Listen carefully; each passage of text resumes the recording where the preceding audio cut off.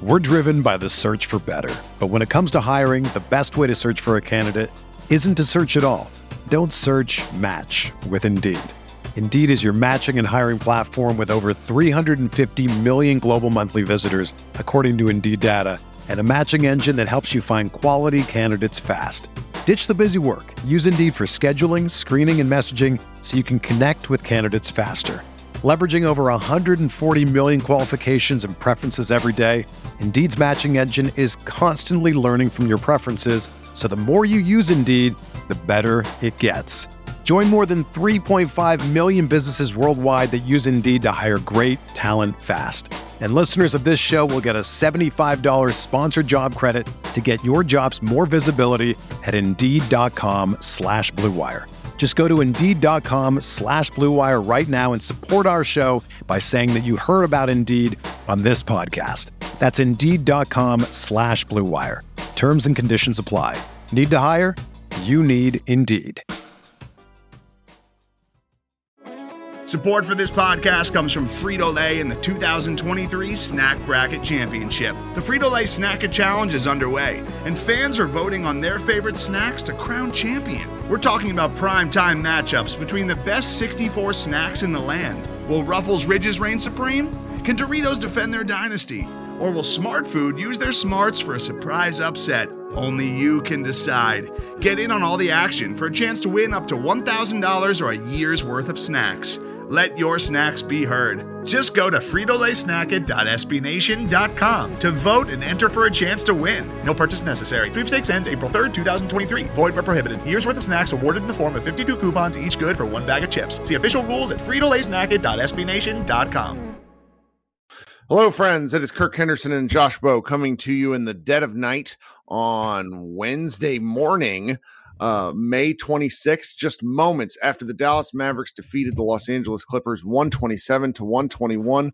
Holy shit, Josh. Holy shit. Holy shit. I don't know what to do. Let's talk. I guess I want to just say right off the bat, I just tweeted this, but I feel like this has to be said because I feel like this sums up a lot, and we're obviously going to get more into the details. But game one, the Mavericks outscored the Clippers at the three-point line by 18 points in a 10-point win. Game two, the Mavericks outscored the Clippers at the three-point line by 15 points in a game six win. I said after game one, and I think I kind of insinuated it on Twitter and in posts and in our Slack, that I was like, the Mavericks probably had their best three-point shooting game of the series in game one, so expect things to get a little tighter. And, the numbers, just the regret, the natural regression might lead to the Mavericks dropping game two. And holy shit, they shot 53% from three. They made 18 threes. I mean, I don't even know what to say. It's starting.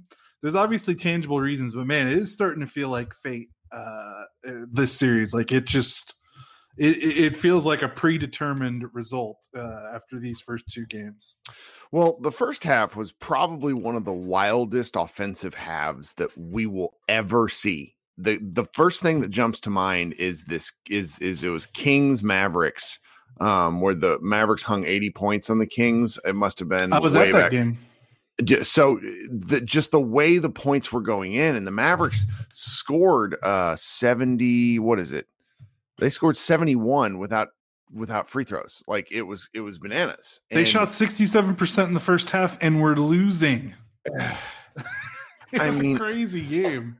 Like I'm going to have to watch this game 2 or 3 times to entirely understand what happened, because if we kind of get to like the base stats, the Mavericks shot 59% from the floor, 53% from the field, and 54% from the free throw line. God. While also turning it over 11 times. And the turnovers that they had, Luka Doncic's turnovers were horrifying. And yet there were just so many things that really rolled the Mavericks' way at like a key time. And I don't remember feeling this way in a game at any point in the last decade. I really, really don't.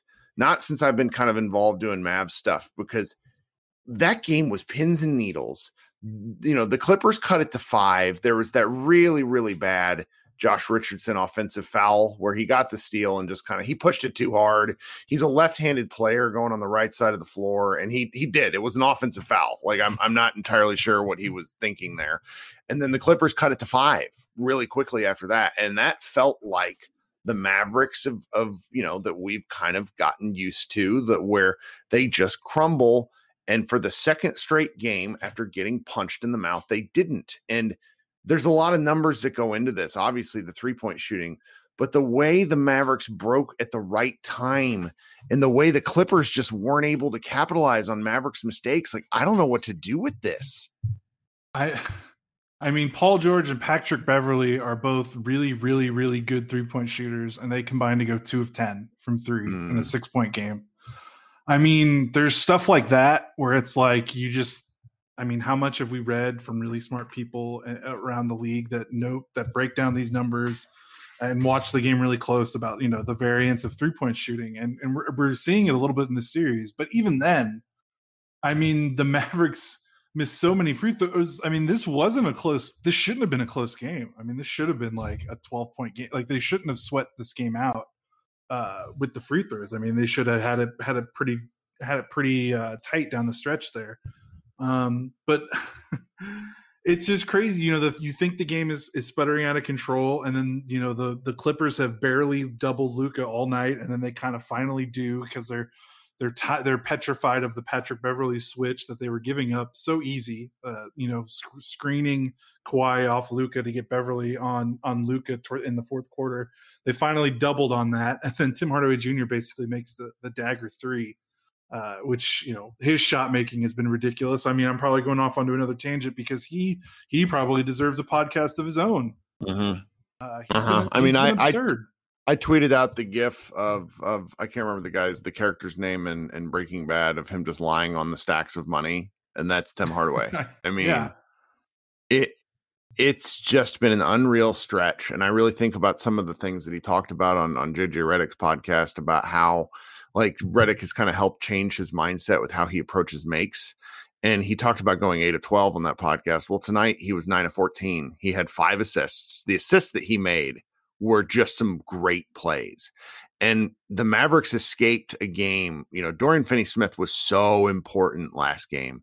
And even tonight, he had a game that was not bad. It was kind of more like a regular season Dorian game where he chips in here from there, but he missed all kinds of shots. I don't, Josh, I don't understand how they won this. They had 1, 2, 3, 4, 5. They had 6 players with at least 2 assists. They had 1, 2, 3, 4, 5. Actually, they had 6 players with at least 3 assists. Well, and what do we do? Was moving very well. What do we do with this Porzingis game? So he was 20 points, 8 of 12 from the floor, only 4 boards. He also had 3 steals and 2 blocks. He played much better defense in the second half, but much better in comparison to the first half, which was like it was like he was a turnstile, and they just Kawhi was kind of in his bag. So it's really tough to Kawhi's a hard guy to guard. So I normally like to kick Kristaps in the knees, but there's just some questionable decision making from him, and yet he was that late game dunk that he got again, cutting off of the corner, which was not a thing he was doing earlier in the season, and. No. Just that sort of little evolution is going to make such a big difference. I know he probably still isn't very happy about his touches. Like, he posted up a few times and didn't get the ball, but I really felt his activity was better. Not marginally better, but enough. I mean, 20 points is not nothing. I mean, he was 4 of 14, and tonight he's 8 of 12. Like, that's his contributions were kind of the difference in the game. Yeah, and I think so. The thing about this game that I think was really interesting from Kristaps, and compared to games in the regular season for the last 2 years, and what looked really different tonight, and even compared to the playoffs last year, because obviously, like in the playoffs last year, he was like in the 3 games he played, he was a different player than he is now. I mean, he was, the Mavericks he was a true second star in terms of like he was generating offense on his own. Give him the ball, clear out, and he was making plays against switches, all that stuff. He's a different player this season. I don't know if that's because of the Mavs system, what's going on, if it's, another knee surgery that he just hasn't been able to get to full speed. Whatever the reason, he's not that guy that he was in the playoffs in the bubble last year. But the thing that was so interesting, I think, about this game was that I didn't see any prolonged stretches where the Mavericks kind of stopped what they were doing and tried to get KP going, from the sense of like getting out of their style of play to placate KP and to try to force feed him touches, force feed him shots, and try to, quote unquote, get him going. We've seen that numerous times this season where the Mavericks offense is going well, and then for about a 5 or 6 minute stretch, they look like doo-doo dog butt because they just slow everything down. They try to post up KP or they try to get him on a switch, and things just don't look good because that's just not how the Mavericks play. I mean, I know Luka, it's a heliocentric offense with Luka, but a lot of guys do touch the ball and move it. It is not as isolation heavy as maybe like the Rockets, even though it is getting a little, at times it can get a little close to that. So I didn't see a stretch of that. And it was a lot of, KP didn't get a lot of touches and a lot of shots, but they also didn't drag down the offense to try to make sure that he got as many shots as he wanted. Like it was kind of like he got his 8 makes or his 12 shots, his 20 points, all felt like it was in the flow of the offense, coming off of off-ball action, coming off of Luka creation, other guys making the extra pass. And I think that's huge. And yeah, it's maybe isn't as important as, or maybe it's not as good as, being able to have a credible second player that you can give the ball to, clear out and be like, go get us something because we need it because things are struggling. Yeah, he's not doing that. But I don't know if he has that left in him with the way he's been playing this season. And this is good. Like I don't know how he feels about it, obviously, but if they can do this is a winning formula with the state of his game right now. Yes, the Clippers are an incredibly tough matchup for him. Any other group, because Kawhi was once again on him. Like Kawhi did not guard Luka near as much as was advertised, which was interesting. And KP did what he did, and it mattered, and I'm happy. And maybe it'll matter more. I would like for him to work a little harder on the boards. Like him getting boxed out is starting to really drive me crazy. That's an effort thing, but he starts flying around now and again, and it's just like, man, there's that athleticism. There's that thing. And I would like to see more of it. Yeah, 8 of 12, and you got, I think, 7 of the 8 were probably assisted. I mean, I got to say most of them were assisted. Yeah. And that's how they have to use him this year, because it's clear when they've slowed the offense down to be like, okay, it's KP time. That has not worked. And obviously they try to do that because he's paid $160 million or whatever it is, and you want to get more out of him. So yeah, maybe he's not necessarily playing up to his contract with a night like tonight, but it's a hell of a lot better than what they get before. And I'll take it because it's contributing to winning basketball, and it doesn't, like, they're still the Mavs, and maybe that sucks that sometimes KP just feels like another guy in the cog as the wheel keeps turning. But we've seen the results, and they speak for themselves. Well, so the one thing I would like your kind of opinion on, because I think you watched the game with a more tactical eye than I did. Like, I was just a nervous wreck most of that game. Luka scored 39 with 7 and 7, but also had 7 turnovers. Yep. And I'm interested in sort of your take on what the Clippers decided to do differently with him, because they did not double him until very late. And then they fouled him, but they just, they're not going to call a foul on a late trap at the top of the key, that sort of thing. But I really thought they really left their men on an island, and Luka probably could have had 50. He should have. He missed a couple of shots that were really bunnies. But I mean, can you kind of walk us through what they did differently? Yeah, I think they did what I thought they wouldn't do, which is I was wondering if they were going to overcorrect their defensive strategy after game 1 and get way too scared of the role players killing them and abandon doubling Luka as hard as they did in game 1, and maybe stick to the role guys more and kind of do what the Mavs did to Kawhi and just give him single coverage, close off his passing lanes, and just kind of let Luka do what he does in one-on-one coverage in terms of scoring the basketball. So they kind of did that, but the problem is the Mavs role players still made shots. Tim Hardaway Jr. made 6 threes. Kleber was 2 of 2. Kristaps was 3 of 4. I don't know what the Clippers were doing. Like it almost like. They seemed surprised that Kleber, like the Kleber shots early on, rattled them.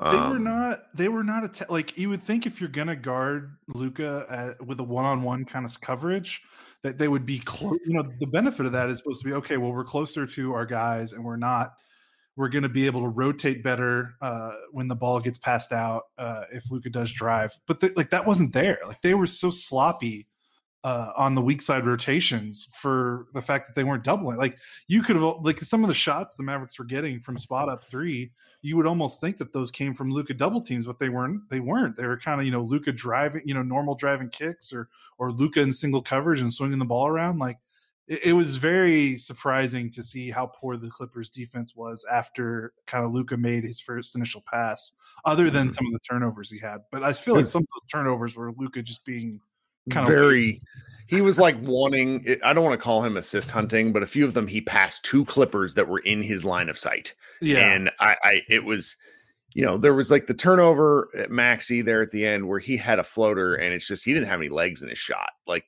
he was exhausted. And then there were earlier ones in the first half where it's just, he was looking for passes to the corner and they were overplaying them.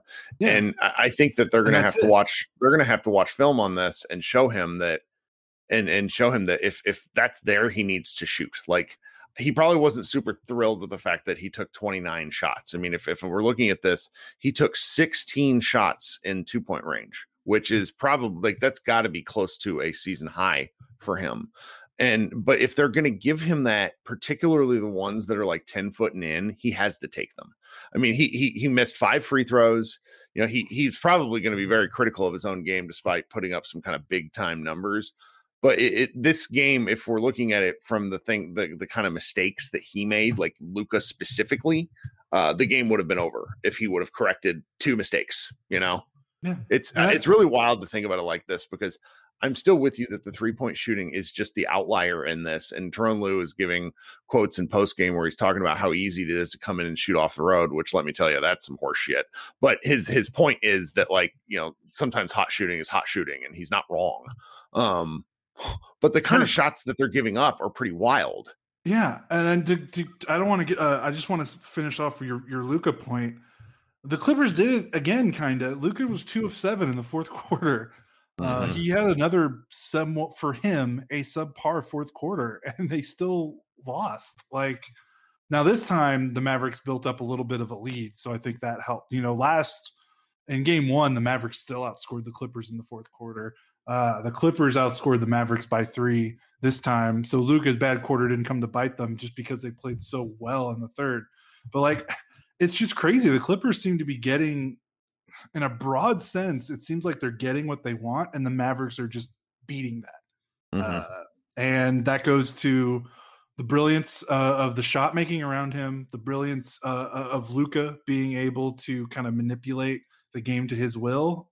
And I guess that's how you get a 2-0 series lead against a really talented team. Man, I'm so overwhelmed with how cool that was. Oh, hey, Patrick Mahomes is at the game apparently and was shaking hands with Luka after the game, as was Dirk. We didn't even touch on this. Like Dirk was at the game and seemed to be having a great ass time, which was really funny. I wonder how he felt of Luka's one-on-one post one-legged fade against Kawhi. That one over Kawhi. We should do a post just on that. I mean, that was one of the prettiest shots he's ever made. And just it was gorgeous. So funny because he was on it. Like, I know it was one-on-one coverage, but it was like super, like it was the angle of the TV cameras made it so it looked like they were just playing one-on-one in a park. Like no one was even around them. It was just a cool shot. Cool moment. I don't want to call the refereeing bad. It was very inconsistent at points, to where Kawhi was getting stuff in the first half that he didn't get in the second half. And then the Mavericks just weren't getting body calls that I just didn't understand it. Like that overturned call for Tim Hardaway there at the end, like that's a bad overturned call. Like, I don't care that he had his hand on the ball first. Like he went through Hardaway. Like sometimes I just don't understand NBA reffing, and it just made it. I'm glad that the reffing didn't matter. I'm glad that the free throws didn't matter, because I would hate to have to come into this and talk about the free throws, because the Mavericks shot 45% or like 54% from free throw. Thank goodness for Josh Richardson boosting the percentage above 50%. It was just man. And before those free throws, the Mavericks shot 24 free throws, the Clippers shot 20. And I think Richardson's four free throw attempts were the kind of garbage, the end of game have to foul. So, I mean, they were almost even with free throws, which is really funny because the Mavs had none in the first half. Yeah. Oh man. So is there anything else that we need to hit on that we'll probably talk more, with the nice part about these 2 days, because the Mavs play again on Friday, as we get a little bit of time to digest before having to roll stuff back out and talk some more. I'm sure, Jordan and I had a nice conversation last night, because, Jordan Burdess, one of our writers, obviously really smart, really good thinker about basketball. I think we'll probably hit on some more things. It's just when you and I were talking before this, and it's like, I had no idea what to say. And you're like, there's so much we can say. I don't even know. Oh, you know what? I'm looking back at our notes here. We really should mention Willie Cauley-Stein getting them very active minutes. Extremely important and active minutes. He had more rebounds than Kristaps in almost half the minutes. I mean, that's huge. That's something. He finished all of his plays around the rim. He got some nice deflections. They didn't necessarily result in turnovers, but they kind of stymied the offense for the Clippers a little bit. Yeah, he did his job. He did what he was asked to do in 15 minutes. And this is where the plus minus in game plus minus is weird because he was a -3, but he had a good impact on the game. Yeah, I was glad to see. Brunson powered through a pretty rough start to finish 4 of 7 with 3 points, with the 9 points, 3 rebounds, and 3 assists. Just enough. They're getting just enough from these guys, and because Porzingis played another really good game, or played a good enough game, that allowed them to withstand Dorian just not being able to hit the broadside of a barn. Yeah. So, I want to, and I think a big part. I'm going to write about this when we get off this pod. But I guess I could kind of talk about what I'm going to write about now is just about how stark the difference is between last season's playoffs and this season, and how the Clippers big men are affecting or not affecting Luka. I mean, Zubac was a reason the Clippers won that series last season because for whatever reason he stonewalled Luka at the rim. They played a drop coverage, and if we remember last season, Luka, he was all threes and all rim, and Zubac took away the rim, and Luka's mid-range floater game was not as nearly developed as it is this season. And holy crap, are we seeing the fruits of his offseason work right now? Yeah, because he is making Zubac unplayable. I mean, the guy played 19 minutes last game. He played 22 minutes in game 2.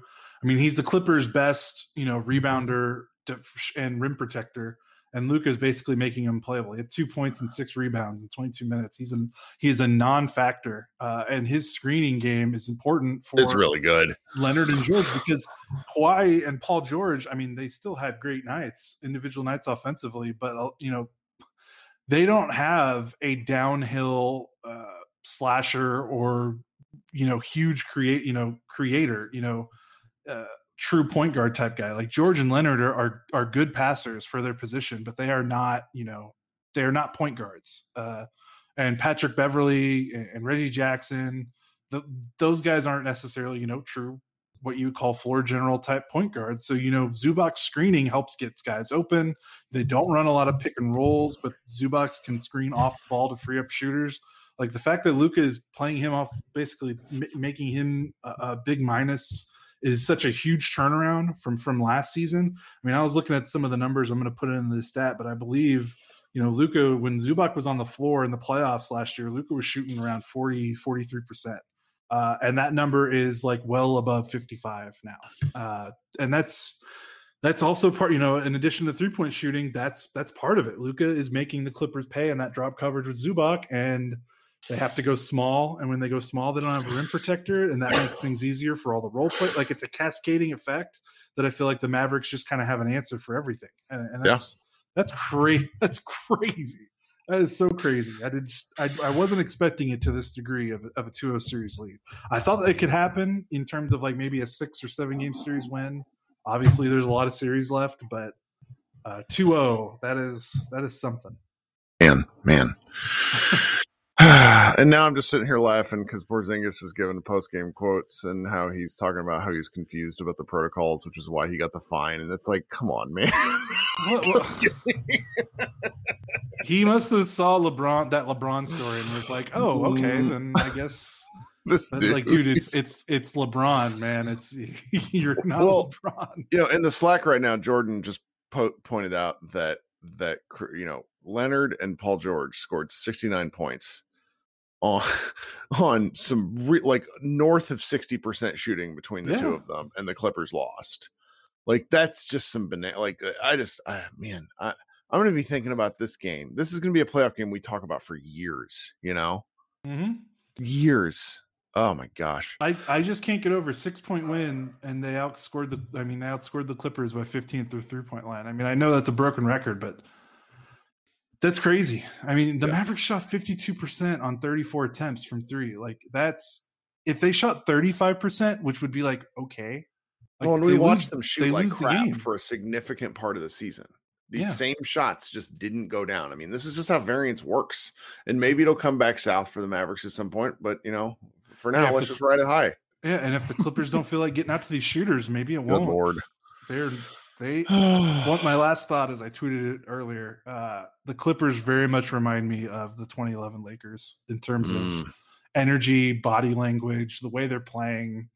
It very, very, very much feels like that. It feels like they look like a team that just does not look like they want to play together anymore. Nope.